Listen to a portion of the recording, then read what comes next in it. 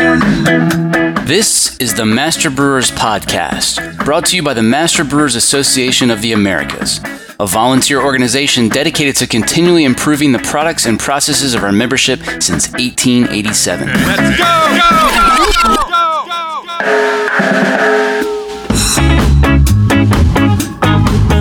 Master Brewers brings you interviews with the industry's best and brightest in brewing science, technology, and operations.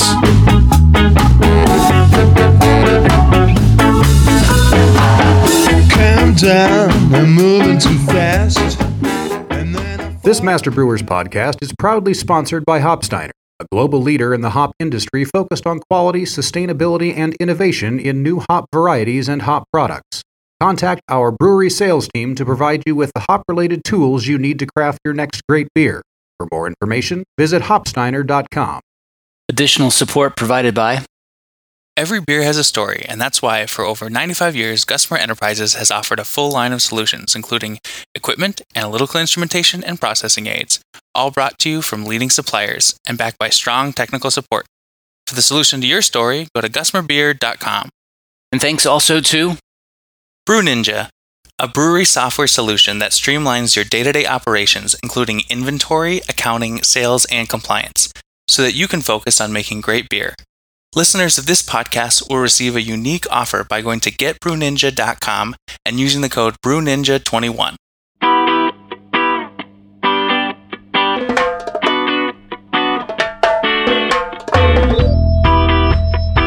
They just don't really know where to start or what kind of things could be important for them to do. So the feasible interventions that we were talking about are just little things that brewers can do to be aware. We got to a point where, like, if we really care about this stuff, we need to make sure we're doing what we can in our operations. And we think we're efficient, but we don't really know. And even if we are efficient, we can certainly improve if we start to measure it.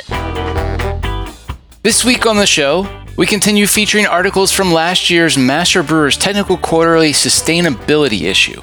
This episode brings you 3 different perspectives from breweries large and small, all of which have found value in the BA's benchmarking tool. You'll hear about that tool as well as other resources to support your sustainability journey, and how to take some baby steps if you haven't made any progress yet. How does your brewery contribute to the industry's collective knowledge base? What's stopping you from writing your own TQ paper and joining me on the show? What about your own presentation or poster at the next Master Brewers Conference? Speaking of which, abstract submissions are open until May 17th. So what are you waiting for? Hi, my name is Lizzie Waters. I am the Sustainability Manager at Upslope Brewing Company in Boulder, Colorado. Hi, my name is Hannah Johnson. I'm a quality control technician at Allagash Brewing Company. I'm Charlie Hawksmeyer. I'm the head brewer and co-owner at Gilded Goat Brewing Company in Fort Collins, Colorado. All right, Charlie, your article highlights the need for what you refer to as feasible sustainability measures in small breweries. That sounds a lot like Nigel's term practical sustainability from episode 206. And so far on the show, we've mostly highlighted sustainability initiatives from larger companies like Muntons and Bell's and the Matt Brewing Company and Genesee Brewing Company, because those folks, they're the ones who've been willing to share their stories. Talk about what the smallest of breweries need to, what do they need to get to achieve their own versions of practical sustainability?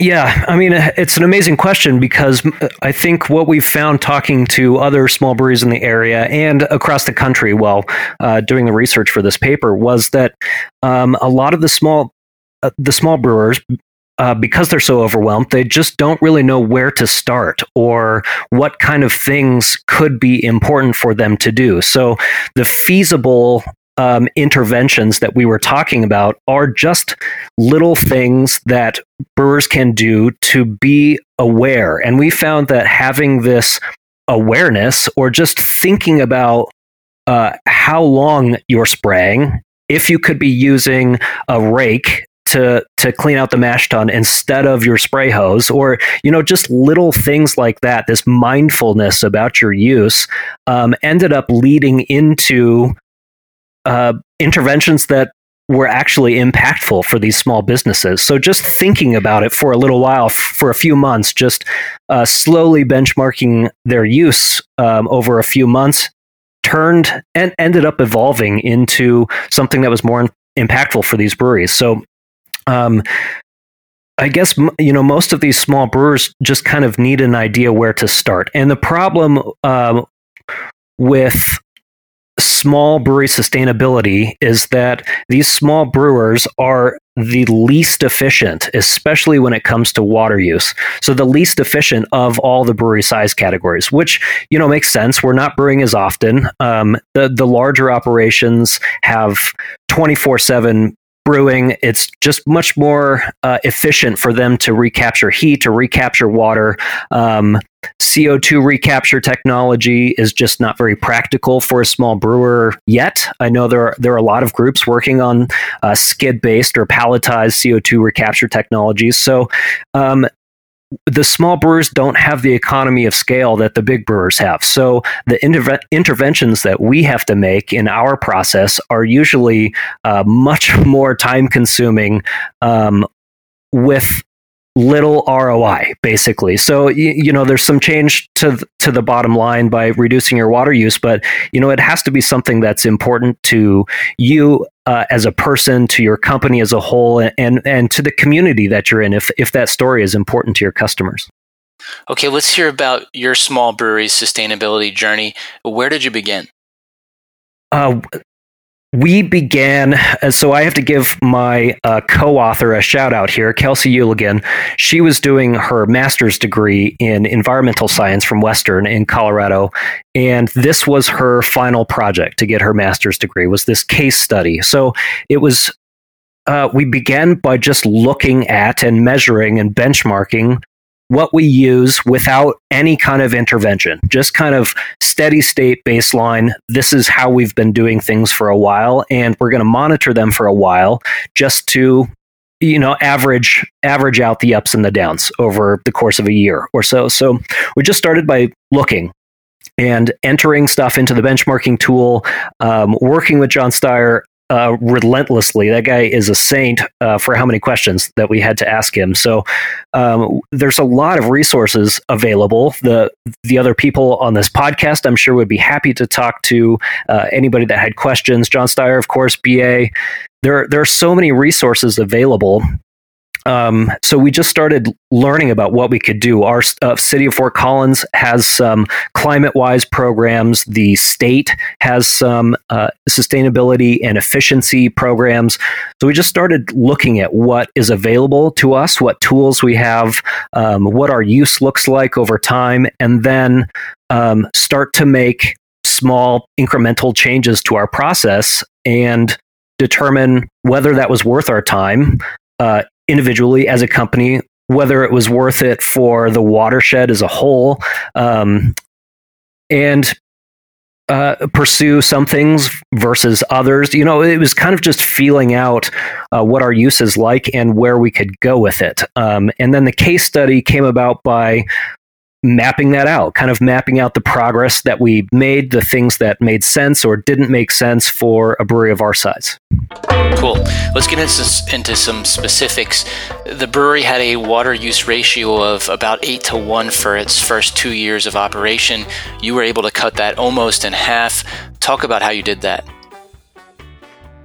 So that was, I gave an example of, in the paper, of squeezing our spray hose and measuring how long it took to fill a 5-gallon bucket. And then Kelsey, as part of this project, sat there and stared at us, usually with very judgmental eyes about how much water we were using, just timed us for how long we used that spray hose. So that was a huge reduction in our water use, just knowing how, it doesn't seem like much when it's coming out at high pressure at that hose, but timing how long it takes to spray out a fermenter, it turned out to be a lot of water. Do you still picture her staring at you every time you're using the hose? She haunts us now in the brewery, and she looks through the window when she hears us spraying. And so, yeah, no, it's good. It's good pressure, and I'll take it. So There was that. We optimized how much water we were using for our CIP and SIP processes. My background is in microbiology, so I was able to, I had the tools in place in our small lab to confirm with micro testing and swabs that our CIP and SIP were still effective at these small at the reduced water volumes. Recapturing hot liquor or recapturing cooling water out of the heat exchanger is huge, and there are so many small breweries that either it's not practical for them to do that, or don't realize how important that is, or how much water is actually going down the drain during that process. So, it was kind of adapting our process to see if, at a minimum, we could reduce our water use in half. So that was kind of our internal goal, was can we cut our water use in half in this particular process and it still work the way that we need it to? I actually had one comment on something that Charlie said. He mentioned mindfulness as being, the most important, or one of the most important pieces of sustainability. And I totally agree. I think that regardless of a brewery's size, I remember John Steer telling me this in the beginning too. He was like, once you get employees engaged and thinking about sustainability, just knowing it's important and mindful of the water they're using, et cetera. Companies often see an increase in like 20% or 20% efficiency increase across the board, just through employee mindfulness. And a really good example of that, Charlie mentioned the heat exchanger being used to, recapture or cool hot wort and then recapturing that into a hot liquor tank. That is something that is standard industry practice for a lot of breweries, but and we've had it in place in our main production facility since the beginning, since 2013, but hadn't really been. We kind of set it and forgot it. And recently, a brewer came up to me and was like, "Hey, I've noticed recently that I'm dumping the hot liquor tank is often too full to receive this recaptured water, and it's going down the drain." He's like, "And it's happened a couple times to me, and we have a bunch of different brewers, and it was anecdotal." And I mentioned the head brewer, and he was like, "Oh, I don't really think that's a consistent problem, but let's look at it anyway." And so we did a 2-week audit where the brewers would take, measure the water level before a knockout and then after the knockout, and record whether or not the water was recaptured. And in that 2-week period, we found that half of the water was going down the drain. Wow. And extrapolated to, this is a big assumption, but extrapolated to, the whole year, that was 300,000 gallons of water, $3,000. Of heated water. Of heated water. So Yeah. That's not even including the natural gas cost. So we were they were shocked. They're like, "Oh my God, we had no idea that was happening." Because we have 24-hour brewing with, 3 different brewers. It's just not, and it just required somebody to notice and tell us. Yeah. And then we were like, okay, well, that's a good lesson. We can't assume that a system we have in place is working properly. And that's why most hot liquor tanks are at least double the size of the brewhouse vessels, because Exactly. they assume a 2-to-1 ratio of cooling water, in a lot of cases. Yeah. So anyway, that's just to, that. So what did you do about it? Did you put in another tank, or what? Or were you able to schedule to make sure they started with a lower amount and didn't overfill it in the first place, or what were you able to achieve? So what they did was put a fill gauge in the hot liquor tank, lower than the previous fill gauge. I don't know if that's the right. So it's probably an automatic refill, and they just had to set that lower. Set it lower, and actually that was very recent. So I still have to follow up. I don't think that they've had time. We just had we had a new head brewer, so there's been a little bit of a pause in that project, but we have to do a second audit to see the effect of that new gauge. But basically the idea is to always have enough room in the tank to receive that water. Yeah. Though I know that poses problems, and we've had the tank run out of water since. But anyway, I just thought that was a good example of how it's a great example. How mindfulness is really important, and employee engagement is really important. Nice. Regular listeners will have recently heard an episode with Jim Corr, who discussed the Matt Brewing Company's journey composting spent hop material. Charlie, talk about the legislative hurdle that prevents you from composting your spent hops. Yeah, so it kind of limits what we can do with this very nitrogen-rich ingredient. So spent hops and spent yeast, a lot of nutrients still remaining in these materials that we are disposing from the brewery. So they're great for compost. They're great for fields, even spent beer getting thrown onto farmers' fields. But there are a lot of rules and regulations for composting, and this varies by state. So in Colorado, we can't donate any compost material to organizations. They either have to pay for it to be collected and composted with these private licensed entities, or have some kind of on-site composting that's also licensed. So it's important to understand what is available to you in your area. This varies state by state or municipality by municipality. So unfortunately, in Colorado, we're limited with what we can do with this spent material. Yeah, that's a real bummer. I was really hoping to have Luke on the call because he's on the sustainability subcommittee at the BA, and so we're kind of remiss here not having a representative from there. But to anybody out there who's listening, who's on the sustainability committee, really curious if this is a topic you guys have explored at all. It seems like an area where the BA could really shine. The BA's proved to be extremely efficient at lobbying for legislative change, and they're based in Charlie's home state. And it seems to me if they could get the state of Colorado to see the positive impact that would come from the state's breweries at least being allowed to donate spent hop material to composting facilities like the Matt Brewing Company was able to do in New York, then maybe the BA could help brewers in other states with similar roadblocks. And I mean, just think about the impact they could have if you could get the nation's, 105 million pounds of spent hops out of landfills each year and turn them into valuable compost to reduce fertilizer usage, which, as we all know from episode 206, is a major factor and the largest contributor to beer's carbon footprint.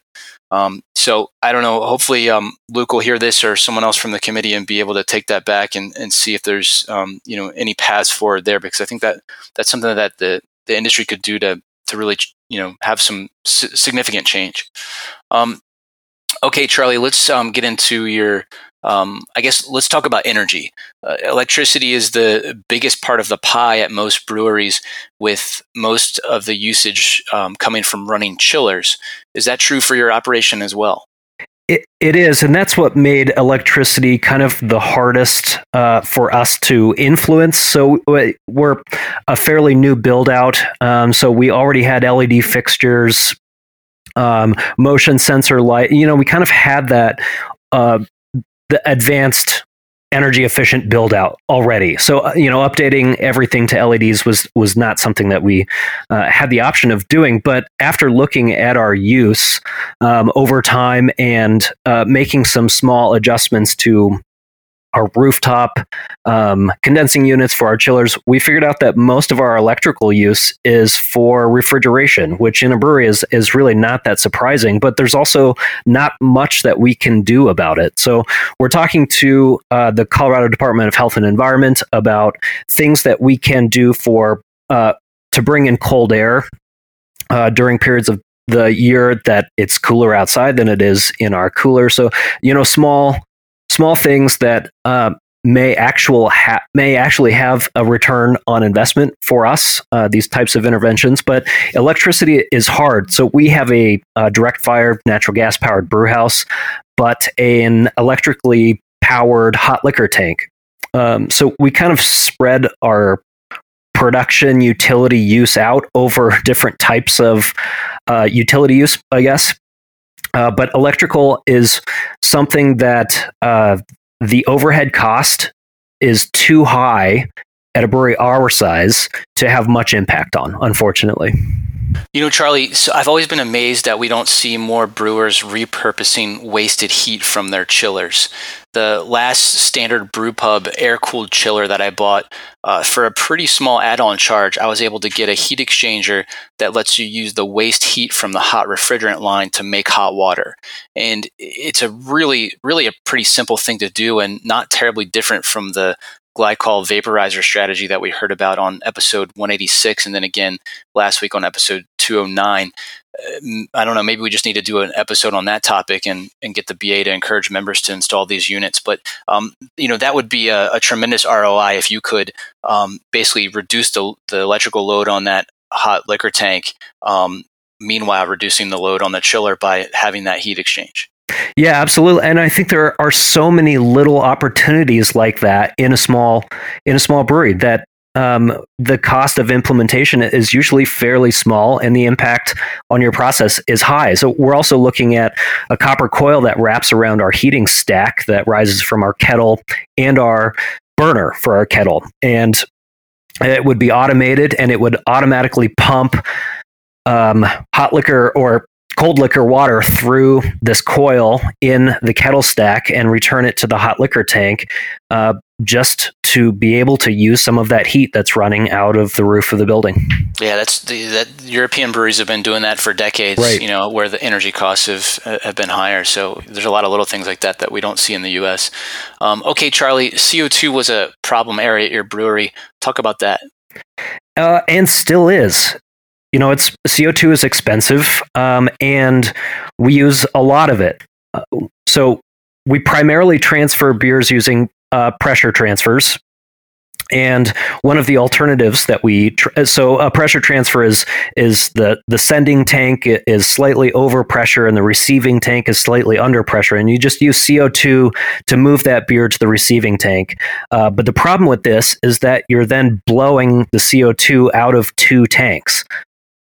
So one of the methods that we used to try and reduce this is a pump transfer and a CO2 jumper line. So if you can kind of picture it in your head, the sending tank is attached to a pump, and you pump it to the receiving tank, and the receiving tank then has a CO2 jumper line, or just a hose from the CIP arm of the receiving tank to the CIP arm of the sending tank. So as you're moving the beer underneath, the CO2 moves over the top and they just displace each other, basically. So that was an option. That meant we're only blowing one entire tank of CO2 out, which again was kind of moving towards our can we reduce our use by 50% kind of overall goal.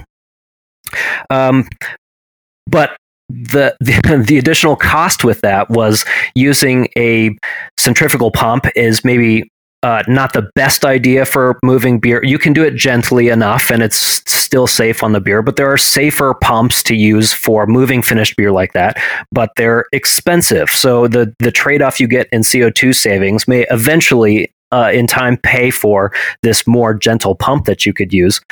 But it was an option. So we tend to use the pump transfer method for non-hoppy beers, and the pressure transfer method for hoppy beers, because we get slightly lower DO. And, that's something that I could probably improve in my process by maintaining gasket integrity and tight tri-clamps and everything. But the increase in DO was slight, but enough to not make it worth it for every beer that we were transferring.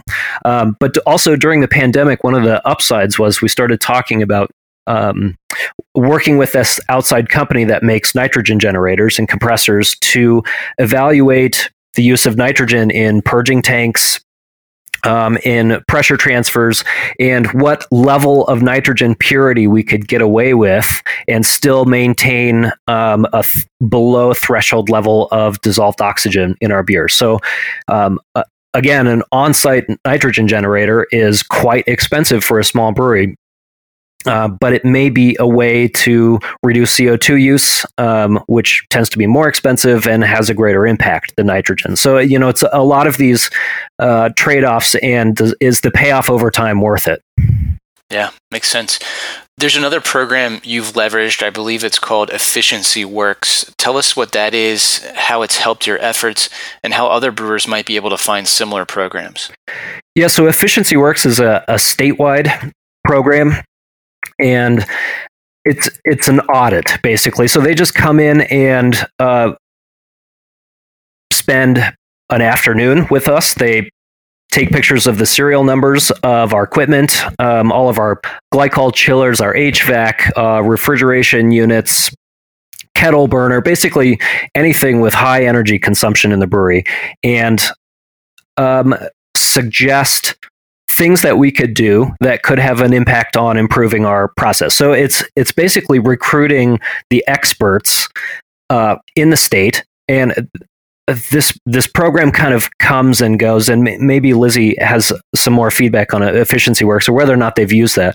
Now that I know Lizzie, I think there are some things that we could probably work together on. But it was a program that was available, and it was bringing in the experts to help us get some direction on things that we could do that we didn't really know about. So, finding the people who know more than we do and asking them what we can do.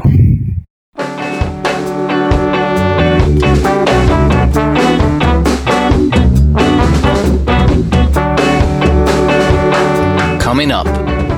It's been honestly a huge, huge boost. I think that it gave our program direction.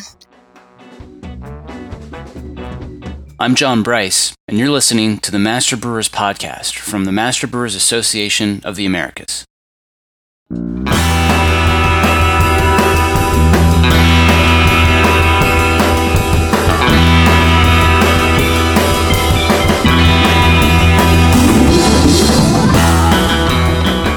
There's really only one thing that keeps this podcast going, and that's when listeners like you take the time to thank our sponsors. The next time you talk to a rep from one of these companies, be sure to thank them for their generous support. Get to know Proximity Malt. We malt superior, European-style, low-protein varieties grown close to home in Delaware and Colorado. Domestically grown, precisely malted to style. With our team of seasoned experts and 2 brand new malt houses, try what's really new in malt. Check us out at www.proximitymalt.com.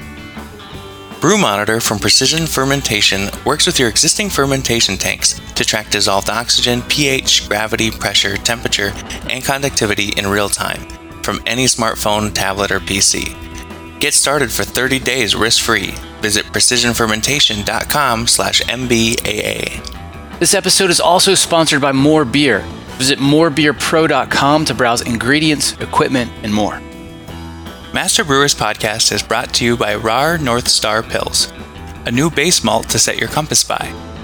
RAR North Star Pils is crafted for brewers looking for a domestic Pilsner malt with low color and low modification. North Star Pils carries overtones of honey and sweetbread, supported by flavors and aromas of hay and nutty character. Suitable for any beer style, but particularly craft-brewed versions of classic lagers. Let RAR North Star Pils guide your craft by visiting bsgcraftbrewing.com or contact us at 1-800-374-2739. There's one more sponsor I should mention, and that's Fermentis, a global supplier of active dry yeast. You can listen to Kevin and Marcelo talk about the shelf life and performance of active dry yeast on episode 93. And here's what's coming up on the Master Brewers calendar. Don't miss the Tank Cleaning Fundamentals webinar May 18th. The Great District Northwest covers all things canning for their spring meeting by Zoom on May 21st. And the Master Brewers Brewery Maintenance Systems course starts August 15th. There's finally a beer industry conference you can put on your calendar that might actually take place in person. The 2021 Master Brewers Conference will be October 28th through the 30th in Cleveland. Check out the full calendar of events at mbaa.com for more details or to find a district meeting near you. Master Brewers offers a wide range of resources for breweries of all sizes and stages. Stay current on the latest scientific advancements, technical information, and industry trends by joining Master Brewers. Join today and use offer code BEER2021 to save 20% on dues now through December 31st, 2021. Master Brewers, United We Brew.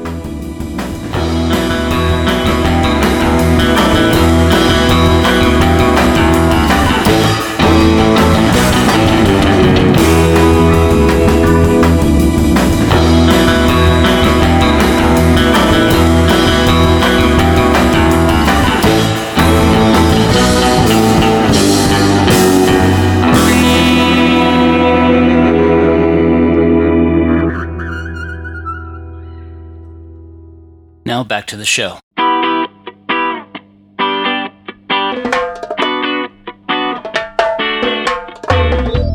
The BA has a benchmarking tool available to its members.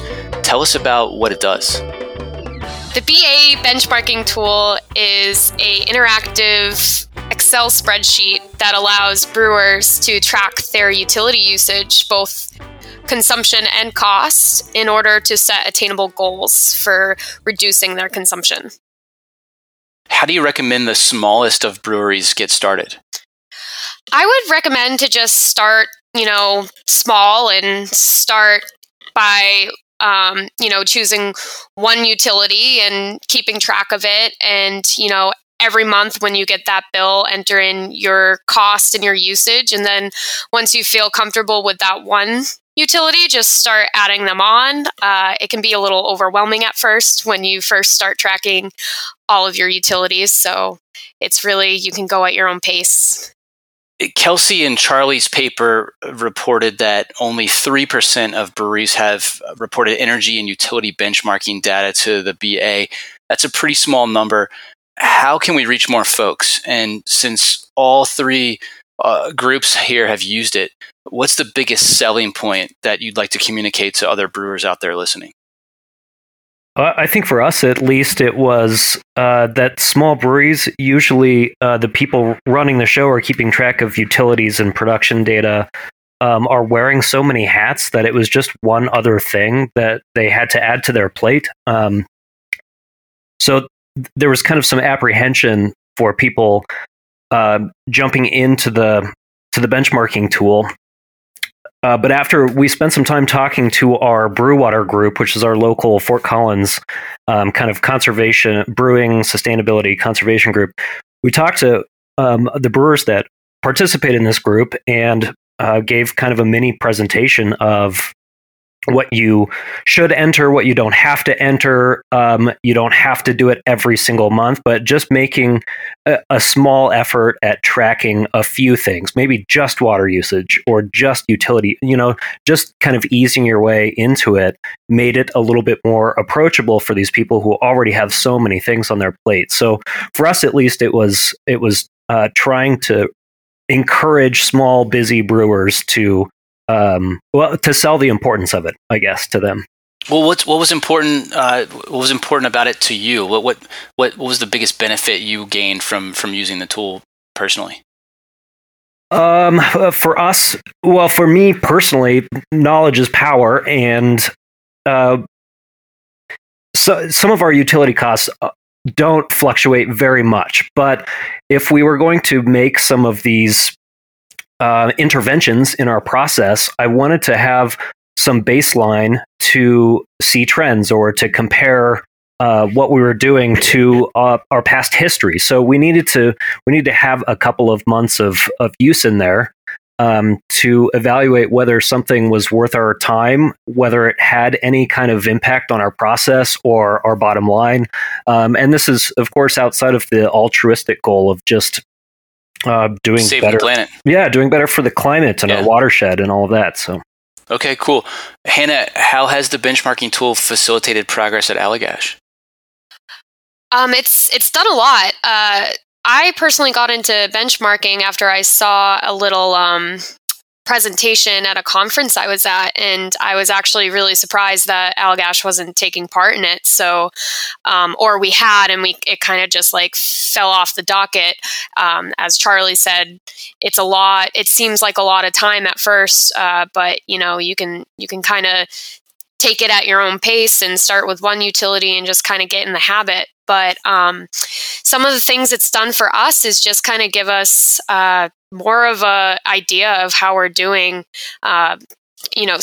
sustainability wise and consumption wise. And we do a project with MIT each year, and we were able to hone in on one utility as opposed to try to reduce our consumption as a whole. So we were able to know that electricity was something that we had a lot of room for improvement at, and we did some trials and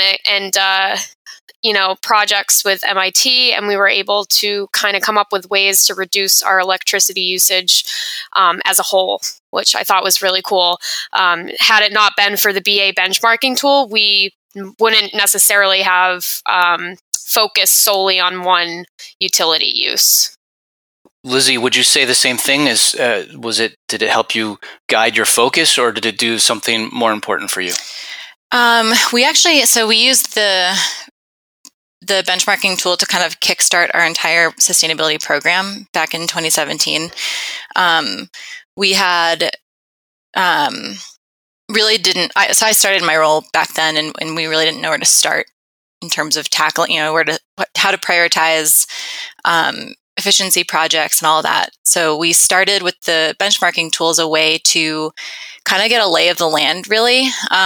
First, it was a guide to literally tell us what to look at, what to track, and how to input the data. And John Steer, the sustainability mentor at the BA, was a great resource while we were figuring that out. But it also showed, and I think a really important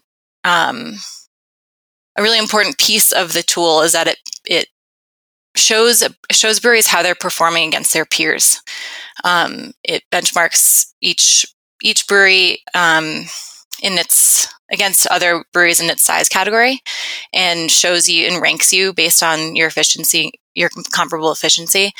I thought that was an excellent way. We were like, we think we're efficient, but we don't actually know how we're doing because we're not measuring it, and we don't know what that efficiency even means in our industry context without benchmarking in some way. So I think too, it's really helpful to you take each utility and each metric, and you can see how efficient you are, and that way you can kind of pinpoint the areas where you're least efficient, have the most room for improvement, and the tool also gives you a cost savings projection, assuming certain degrees of improvement in each category. So that was a way that we justified expanding our sustainability program to begin with. We said we have X amount of cost savings potential across energy and water, and let's figure out how to harness those.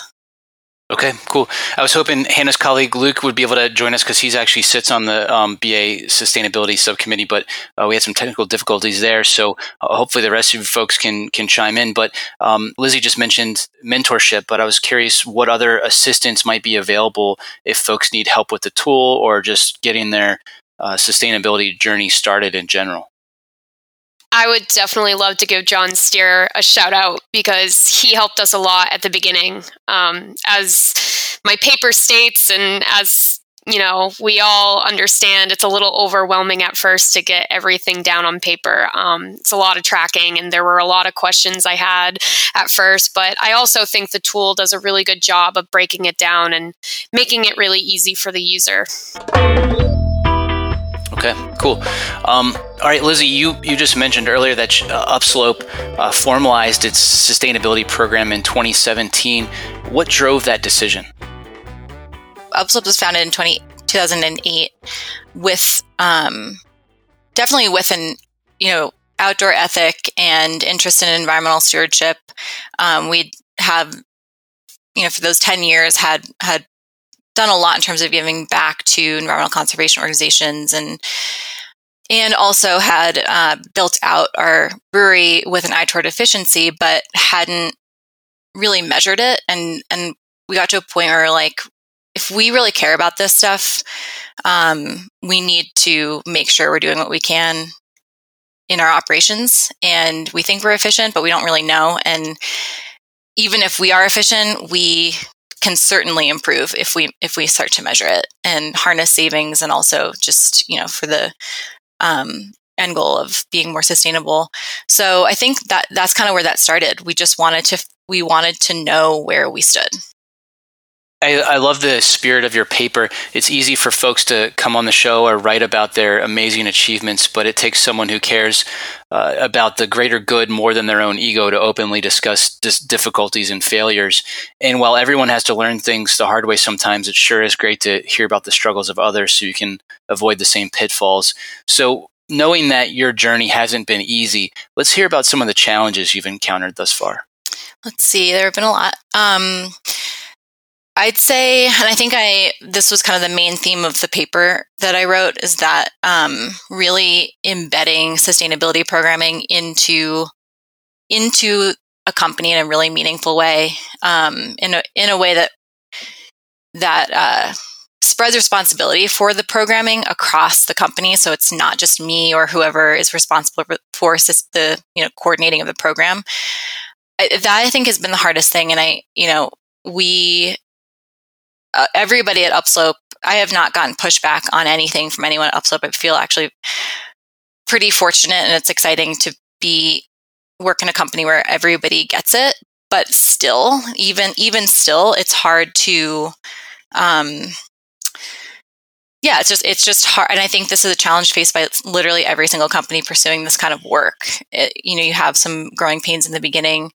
You're like, how do we embed sustainability goals in everyone's job description so that it's not an additional extra thing that people do? It's part of their job. How do we make sure that people feel responsible for understanding proper waste diversion or communicating B Corp or sustainability goals to their teams at team meetings? Really simple things that take time to make into habit, and we've been improving culture change, right? Yeah, it's a culture. It's exactly. So that's been, I think, we're getting there. Like, we are making progress towards that goal. But I'd say that's been overall the biggest challenge. And so then every other little challenge kind of feeds back into that. You struggled with benchmarking at the very beginning. Talk a little bit about that. That was difficult because you didn't even have you had shared energy and water meters, right? So that was a struggle, wasn't it? Yep, and we're still working through that. So our building is very kind of weird. It was built in the 70s. We're the largest occupant, but only one out of where there's a coffee roaster and cafe and other office tenants in the building. And the metering's just all wonky and shared. And we had one water meter for the entire building. And pretty soon, I think probably by the beginning of 2018, we'd installed 8 water flow meters throughout our production process.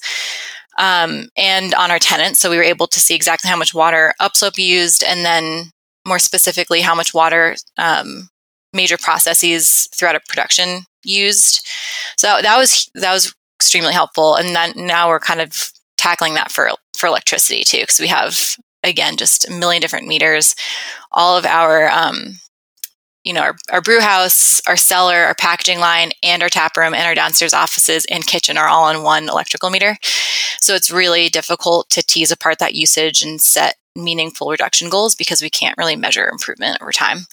So that was a huge, to go back to John Steer, he was extremely helpful in the beginning there, helping me figure out how to kind of estimate usage. And so we could kind of get the information we needed to get on a high level. I would say in the first few months of my job, I worked more with John than I worked with any of my coworkers. I assume it was probably just, was it cost prohibitive to just start putting meters on everything? It's not free. Yeah, I think at the time it's not cost prohibitive. We actually have purchased meters. We just have to figure out where to install them. It was more like just totally overwhelming. We weren't sure where, and it's not cheap. So I think at the time, we weren't ready to make that step, and then also just didn't know where to even start and put the meters where they'd be effective. And it took a while for us to just figure out, which meters and panels served which processes, and it's it's kind of, our metering is a little bit of a mess. Hannah and Charlie, did you guys have similar challenges with just measuring stuff in the beginning, or maybe you still do? I couldn't even imagine not having everything on, 1 meter. Here at Allagash, everything is meter, like everything is Allagash. We don't share the space with any other businesses or anything like that. So Lizzie, I can't imagine how much of a headache that was trying to separate out everything and trying to figure out your own usage. I think the biggest, struggle for us at first was just staying on it and understanding like the invoices we were receiving, and water bills can be kind of tough to. At least our water bills were a little tough to interpret at first. Yeah, we definitely had similar issues. We're in a shared space. We're the heaviest utility user in our space. So we convinced our landlord that this was important for us to monitor this, and he shared the cost of installing some sub-meters for us. So that helped us to pull apart our use from the other tenants. But still an ongoing struggle. For us, we're so much smaller than the rest of you folks. So one of our measures was just starting a stopwatch and timing with our spray hose how long it took to fill up a 5-gallon bucket. And then for a couple of brew days, somebody just sat there with a stopwatch and stared at us while we were spraying the hose. And we learned, just exactly how much water we were using through that spray hose, which was kind of eye-opening. Going back to Lizzie, your overall cost savings projections ended up being big enough to give this effort some serious momentum, but it sounds like you kind of hit a wall trying to determine appropriate goals and timelines. Was there no clear low-hanging fruit for you to go after? That's a good question. So in our main production facility, which is where we focus most of this, we were actually already... How big is that? We are doing about, this past year, like a little over 50,000 barrels. Okay, so not small. Not small. Our other facility is like a couple hundred a year. It's like our innovation barrel aging facility. So actually, we ended up being very efficient in pretty much across all metrics, with the exception of purchase CO2. That was our least efficient metric at Flatiron Park, which is our main production facility. Our biggest cost savings potential lay in electricity savings. And that has been difficult. We are in the process of replacing some inefficient rooftop units that will help with that, and getting some regular compressed air leak audits on the schedule, which we hope will save a couple $1,000s a year. But yeah, we've had a hard time harnessing that piece. Upslope became a certified B Corporation in 2018. What is a B Corporation certification, and how did it help develop your roadmap? So B Corp certification is a certification for for-profit companies that meet high standards of social environmental performance, transparency, and accountability. Basically, the idea is that if we are to achieve a truly kind of sustainable society and world in which we get away from environmental degradation and achieve racial and gender equality and all of that, we need to do business differently. The idea is to put guardrails on capitalism, essentially. So businesses will still be operating for profit, but businesses that exploit or that chase profits at the cost of the environment or their employees or community will no longer be viable. So we kind of approached B Corp certification from the same lens as our initial BA benchmarking program, and that was basically to understand how we performed in across social and environmental metrics, and we had no idea if we'd be able to certify or not, but wanted to just take the assessment. I can back up a second. B Corps are certified based on an assessment that they take, and companies have to score a minimum of 80 out of 200 points on a very comprehensive assessment that looks at a company's performance across governance, environment, employees, community, and customers. This is very holistic and all-encompassing, and so we thought, at the very least, we could use it again as a benchmark to see how we were doing, because it aligned with our values as a company. So that was back in 2018. And I will say too that actually the BA benchmarking tool and data helped us certify because it allowed us to demonstrate our efficiency in our industry, or energy and water efficiency against your peers. Yeah. So Okay, that was cool. the two work together in that way. Okay. Is there anything else you want to say about how that B Corp certification sort of facilitated your sustainability journey? Yeah, it's been honestly a huge boost. I think that it gave our program direction. In a way, I had never done this before. No one at Upslope had ever, started and developed a sustainability program. And we definitely were a little bit like, I don't know, how do we prioritize? Where do we start?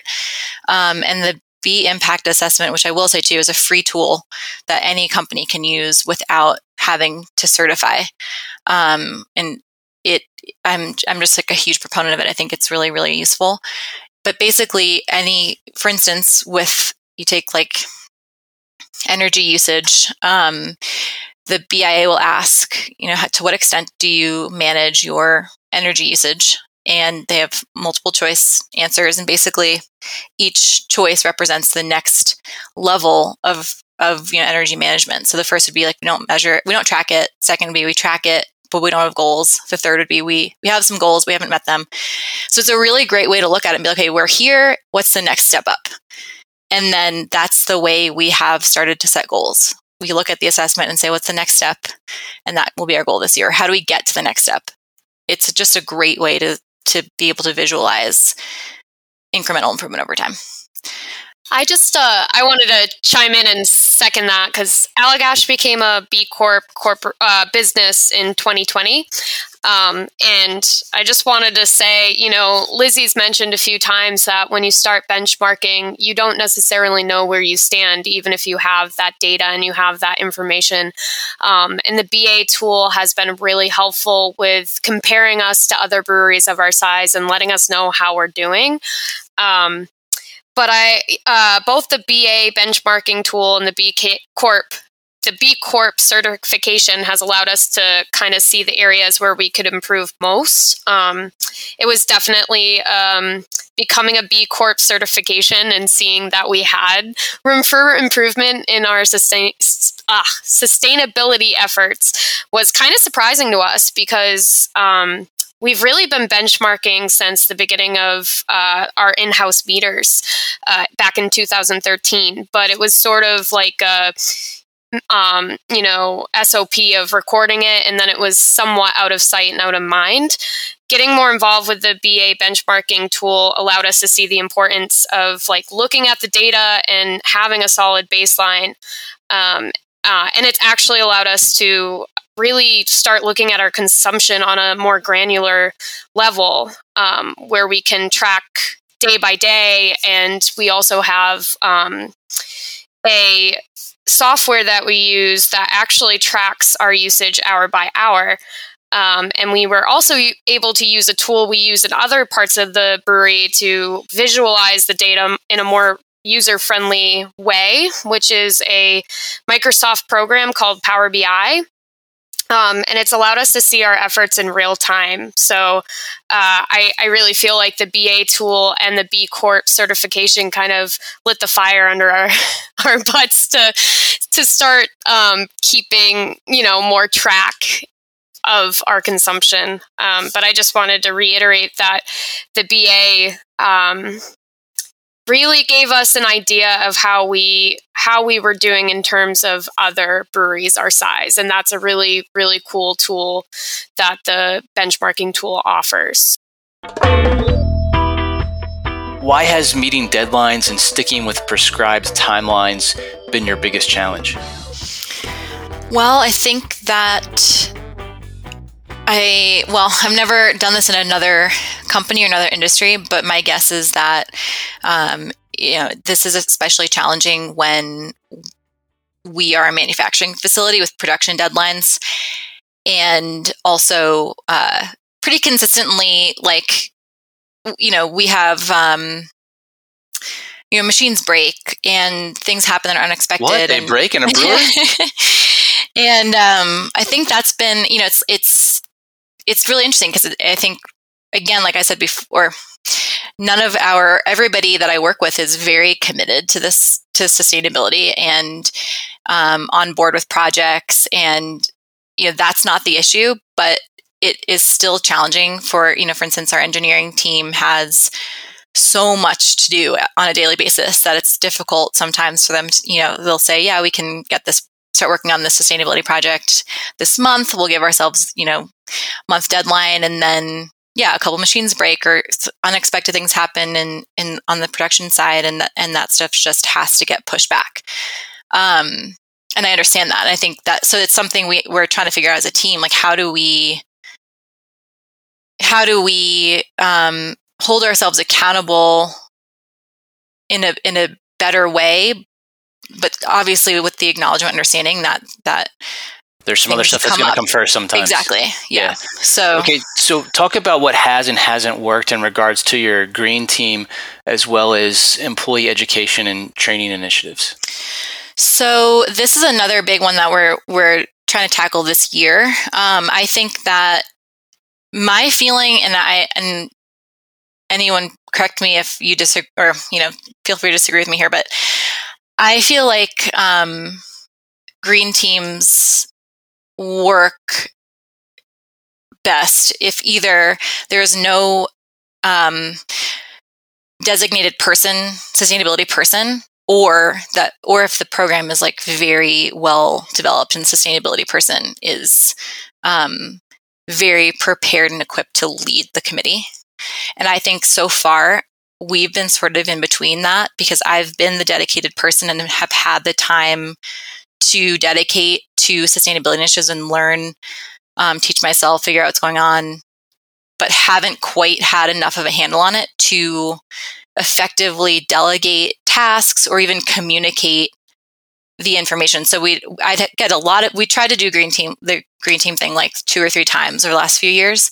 And I'd get a lot of interest, people would show up, but it'd be like an hour a month or something. And it just was really hard for me to get everybody up to speed quickly and to the point where they would be able to actually help.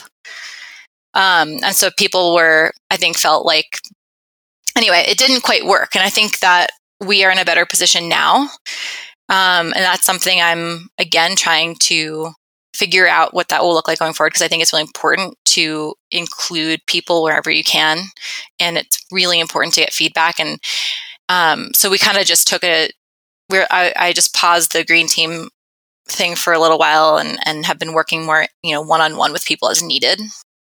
Hannah or Charlie, do you have any insight or any comments in regards to sort of how you balance sustainability goals with other potentially competing priorities in the brewery?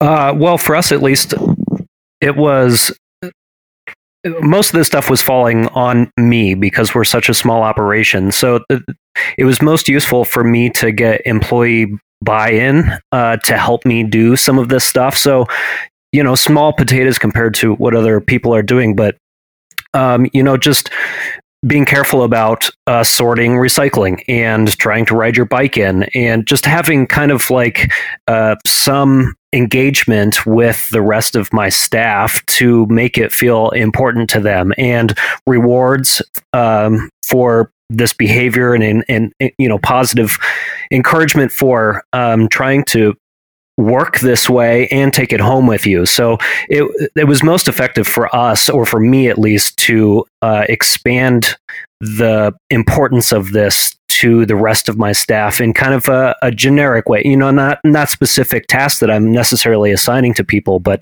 just kind of this overarching goal of why this is important. Hannah, let's hear about how Allagash balances sustainability goals with all the other stuff that has to happen in the brewery. Yeah, it's definitely a challenge because, being such a big brewery, there's a lot of other fish to fry. But I'd say we do a really good job just, keeping it on the forefront, sustainability in our mind. We use, communication tools like our weekly news flash to kind of talk about goals and also what the green team is doing as far as sustainability. like I said, the B Corp has really helped us, understand the importance of KPIs. And so under our brewery, our ops communication tool, like we've really been focusing on water and CO2 reduction goals and stuff like that. So, like communication, I think, is really key. And Allagash does a really good job keeping the entire brewery up to speed on our efforts and our goals and how we're doing and what we're doing to achieve them. Lizzie, at some point during your journey, I'm not sure when, there was sort of an epiphany that ultimately resulted in a new company mission statement. Talk about that. So that was actually a B Corp goal. That was something that we actually are up for B Corp recertification this month. And actually, just to add on to kind of what Hannah just said too, I think that the BIA, the B Corp piece, is so helpful in terms of not only setting goals, but also keeping yourself accountable to those goals. If you have an external deadline, you have to recertify every 3 years. So I think, just to kind of round out what I was saying before, I think that will be a huge help for us going forward in terms of effectively prioritizing and following through with our goals, because they'll have to be done by the time we're up for recertification. Does that make sense? It does. So what did that mission statement, though, like, what did that accomplish for you? What were you trying to get at there? Yeah, so basically the idea is, so our focus on sustainability, I don't want to say it has been largely informal, but it's been sort of natural over the last 10 plus years. And we have gotten to a point where we're like, if we are serious about continual improvement and continuing to be a B Corp and improving our sustainability overall, we need to get very intentional with our goals and our follow through. And I think the way we do that has to be a top down. It has to be communicated from our leadership that this is a priority for our company. So the first step is to put it in our mission statement. And that really commits us as a company to these goals. And then to tie back goals, specific goals each year to that mission statement, communicate it. As Hannah said, communication's key. We're still working on that piece. But we're putting together a strategy for how we're going to formalize communication, write KPIs into everyone's job descriptions that tie back to this mission statement. So that's communicated internally and externally. To hold ourselves accountable to these goals. That was Lizzie Waters, Hannah Johnson, and Charlie Hawksmeyer here on the Master Brewers podcast. You can find links to each of their TQ articles, the BA benchmarking tool, and more in the show notes. And if your brewery has a sustainability success story, let me know about it. Or better yet, publish your own TQ article or present your story at the Master Brewers Conference. You guessed it. Check the links in the show notes to get started now. My fist full of courage. I joined District Mid-Atlantic back when it was dominated by large breweries, and I was often one of the only craft brewers in attendance.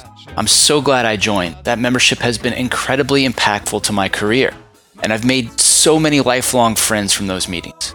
If you're not already a member, I highly encourage you to join. And there's no time like the present, because new members can use promo code BEER2021 or the link in the show notes to save 20% on dues. Are you enjoying the Master Brewers podcast? Let me tell you about a simple way you can help us keep making more. Take a minute to thank our sponsors. There's no way we could produce this show without generous support from sponsors like Hopsteiner, Brew Ninja, Proximity Malt, BSG, Gussamer, and Precision Fermentation. So please, let them know you heard their message on the Master Brewers podcast and that you appreciate their support.